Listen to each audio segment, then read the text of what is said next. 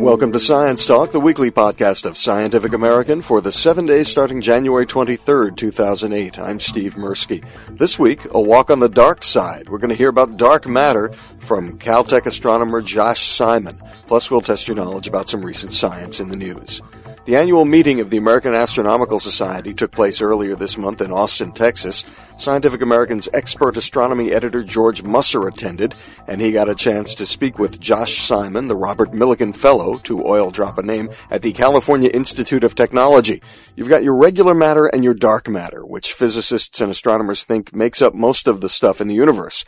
Of course, we're not even talking about the dark energy here. For a 2-page primer on the whole dark matter, dark energy situation, you can check out a SciAm Ask the Experts feature we ran back in August of 2006.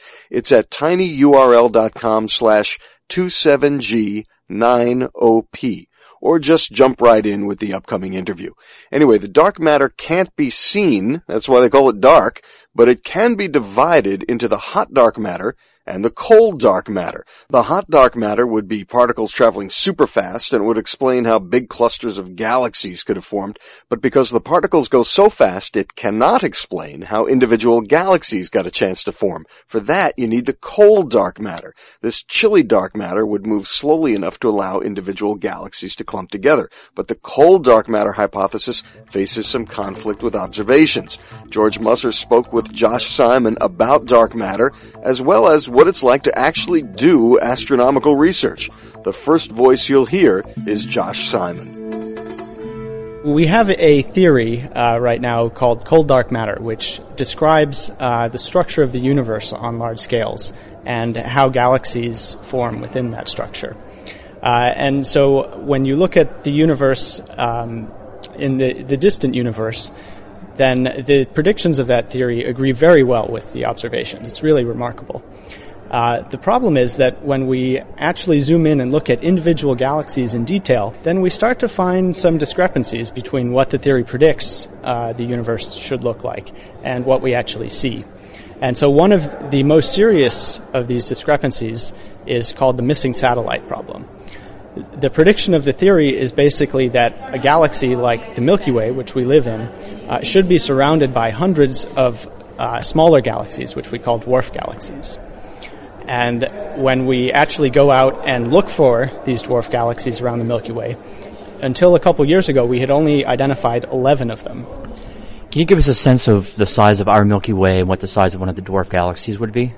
Sure. So the Milky Way is, tens of thousands of light years across. It has a total mass of approximately 1 trillion times the mass of the Sun. Dwarf galaxies, there isn't a strict definition. But in general, you could say a dwarf galaxy is something smaller than about 1/10 the size of the Milky Way. And then they go on down essentially as far as you want to go from there.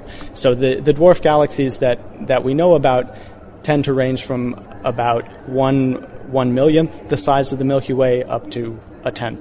And do they orbit around the Milky Way like moons around a planet?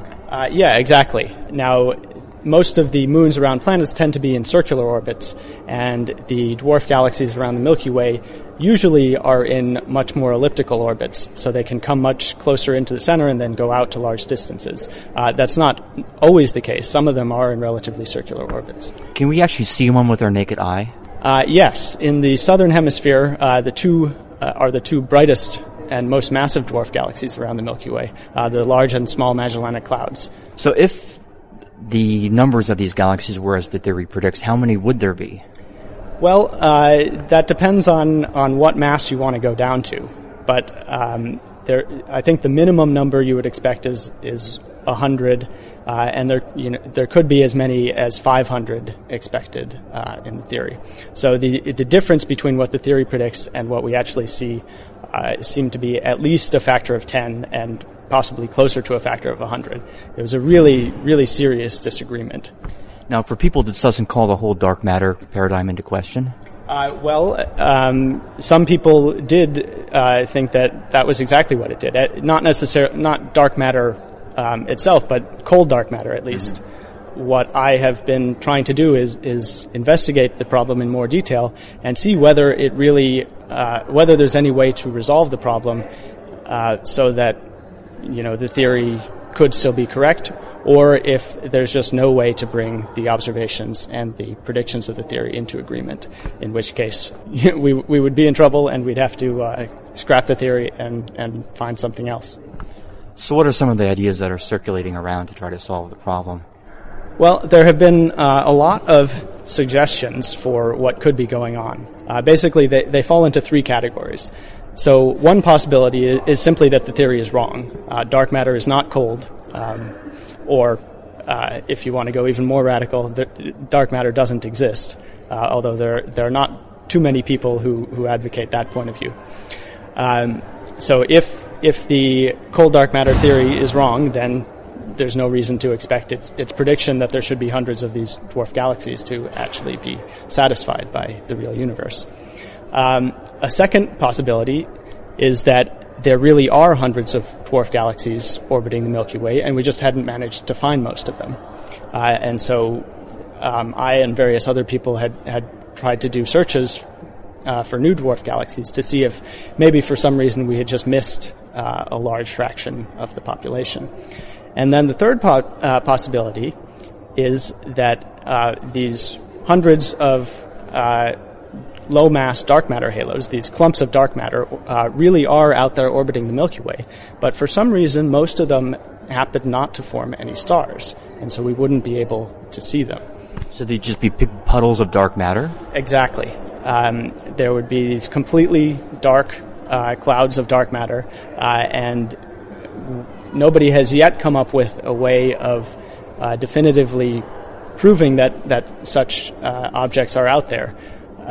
But it's not completely impossible yet, I would say. Where do people's preferences lie today? What's the kind of theoretical thinking? Well, I think the theorists always lean towards the final possibility that these small dark matter halos are all out there and they're just not visible because they didn't form enough stars for us to be able to see them. And they came up with a variety of explanations for why these halos might not have been able to form so many stars.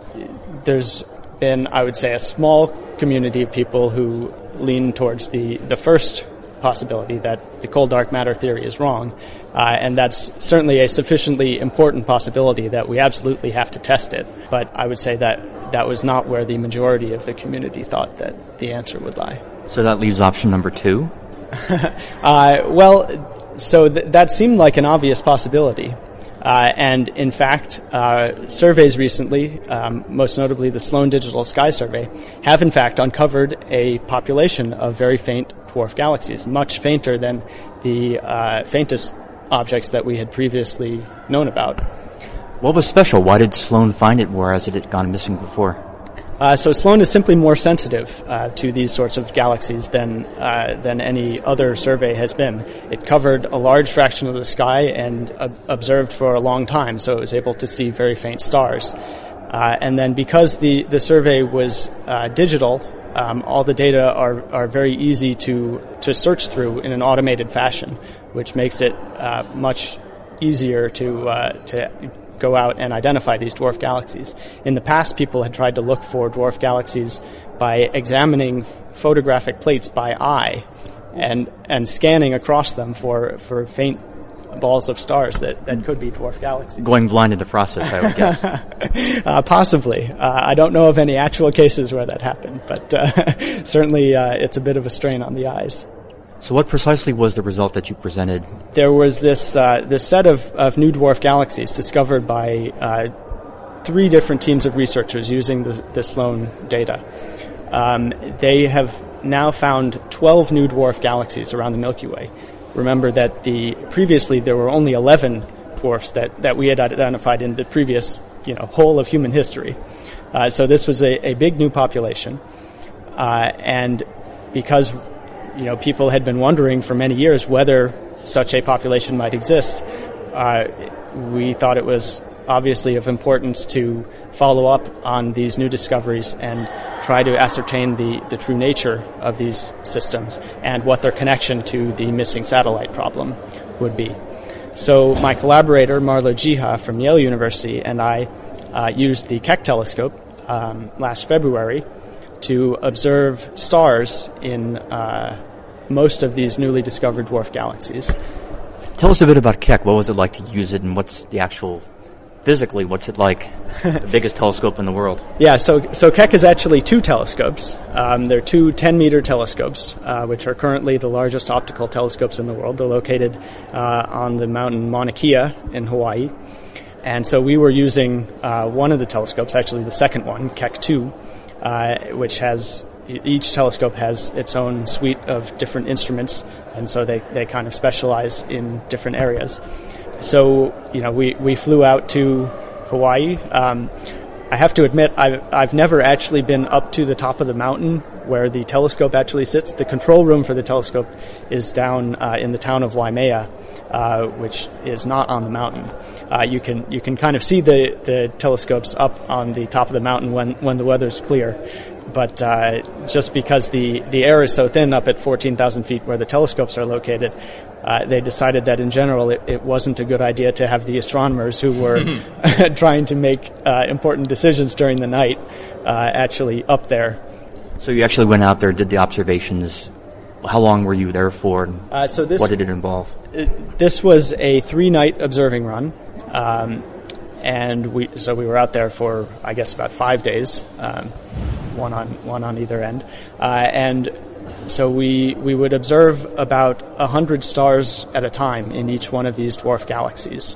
Now, of course, many of the stars that we looked at turned out to just be foreground contaminants. They're stars in the Milky Way that happen to lie right in front of these dwarf galaxies. And just with the Sloan Digital Sky Survey data, you can't precisely separate the Milky Way stars from the dwarf galaxy stars. So that was one of the things we had to do. So we obtained spectra of these stars. There were over 800 stars in total that we observed. And the spectrum allows us to measure the velocity of the star very precisely. So stars in the Milky Way follow a relatively consistent pattern in terms of their velocities, because the Milky Way is a nice spiral galaxy. Everything's rotating around the center of the galaxy. And like a big pinwheel? Exactly. And so when we look in any particular direction, we know about what the velocity of the Milky Way stars should be. And then if we see a lot of stars that are at a different velocity and all at a very similar velocity to each other, then we know that those must be associated with a dwarf galaxy. And what did you find in the end? So what we did was we measured the velocity dispersion of the stars in dispersion? So the range of velocities that is present in each of these dwarf galaxies. And we found that they have typical velocity dispersions of about 5 kilometers per second. So if you pick any random star within these dwarf galaxies, there's a good chance that it has a velocity within about 5 kilometers per second of the mean velocity of the entire galaxy. And so what that allows us to do is measure the mass of each of these galaxies. Now, originally when these systems were discovered, it wasn't clear that they were galaxies at all.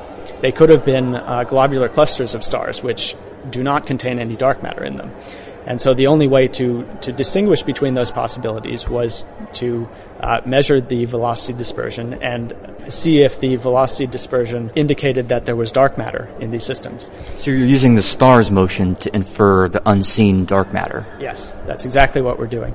The measurement of the velocity dispersion being about 5 kilometers per second told us that there must be extremely large quantities of dark matter in these galaxies. If they had been globular clusters without dark matter, then the velocity dispersion would have been perhaps 1/10 of a kilometer per second, so a factor of 10 or 100 lower than what we actually measured. So it's a very clear result that they do have dark matter in them.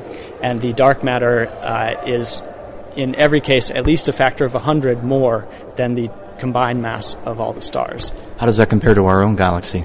Normal massive galaxies like the Milky Way tend to have a ratio of 10 or 20 to 1 of dark matter over normal matter. And integrated over the entire universe, there's about 6 times as much dark matter as there is normal matter. So these tiny dwarf galaxies turned out to be the most dark matter dominated galaxies that have ever been found. So by measuring the masses of these galaxies, we were then able to study them in the context of the missing satellite problem, because we could go down to a specific mass and say we know exactly how many dwarf galaxies there are that have masses of at least 1 million or 10 million times the mass of the Sun. And that's exactly what is the quantity that is predicted by the cold dark matter theory.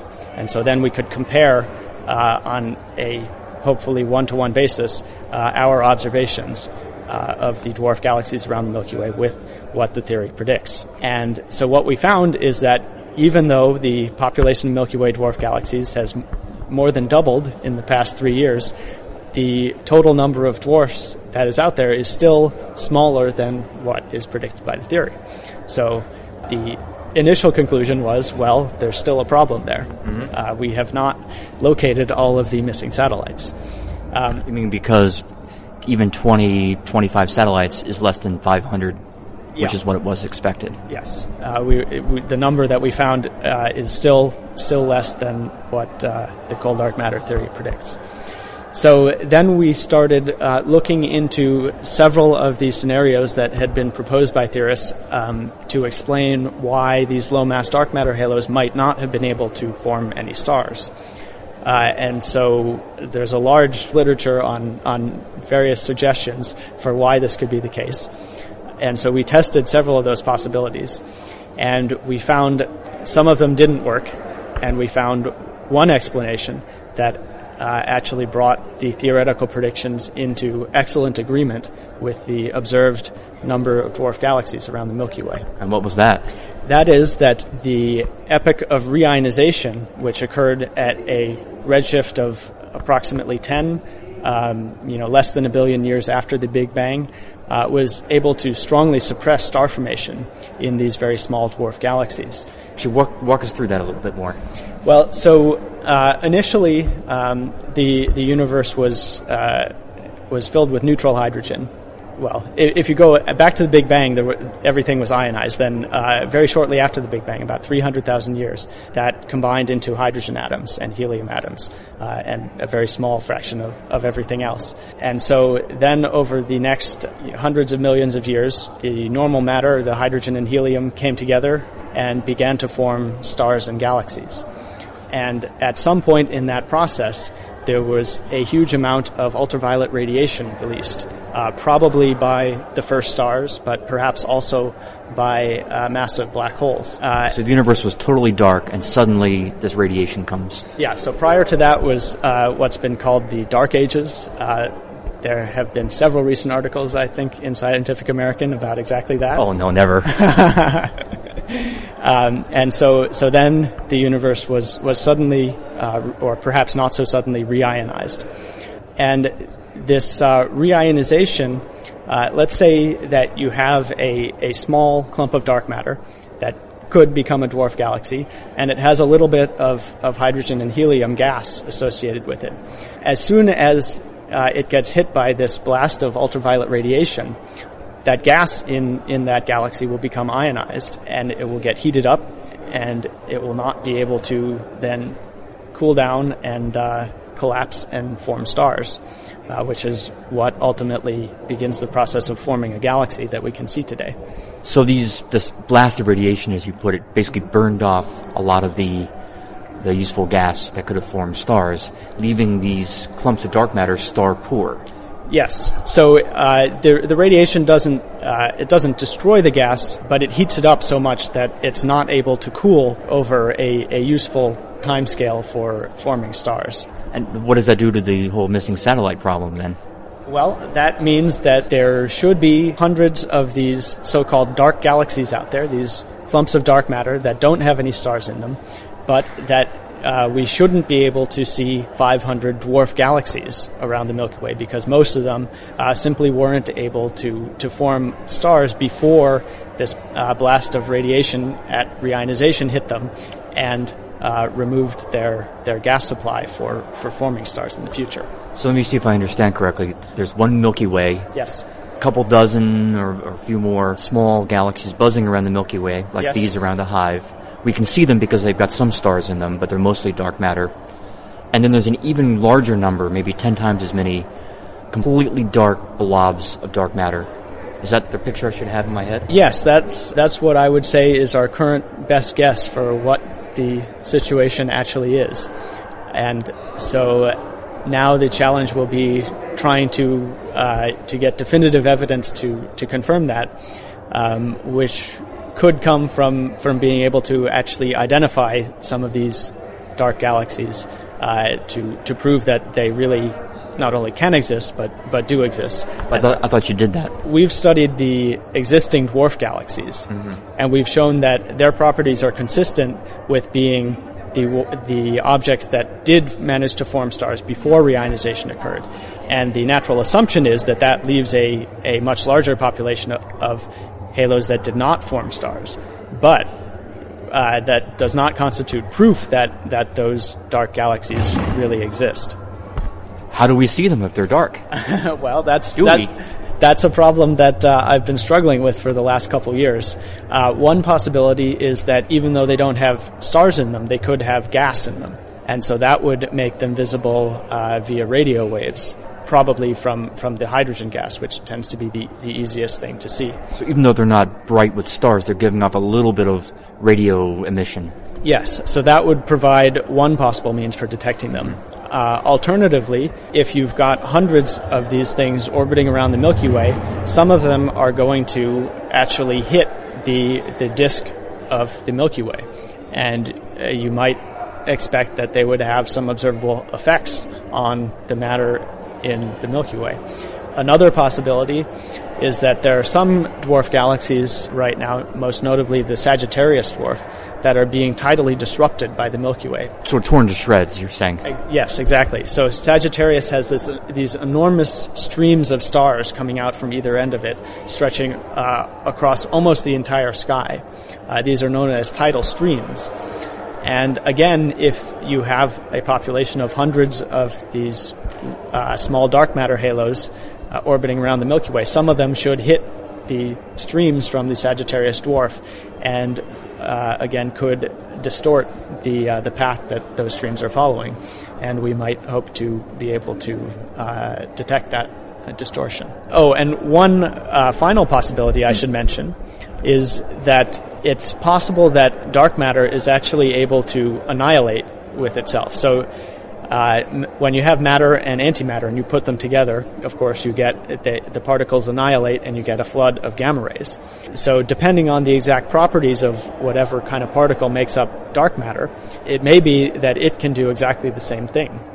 And so one of the exciting possibilities in the next few years is that there have been several gamma ray telescopes that have recently been completed or will be very soon. And they can go out and look for gamma rays coming from apparently blank regions of sky. So there has been considerable excitement in the theoretical physics community about the possibility of seeing gamma rays from these otherwise invisible clumps of dark matter. So we would see what is dark in that case?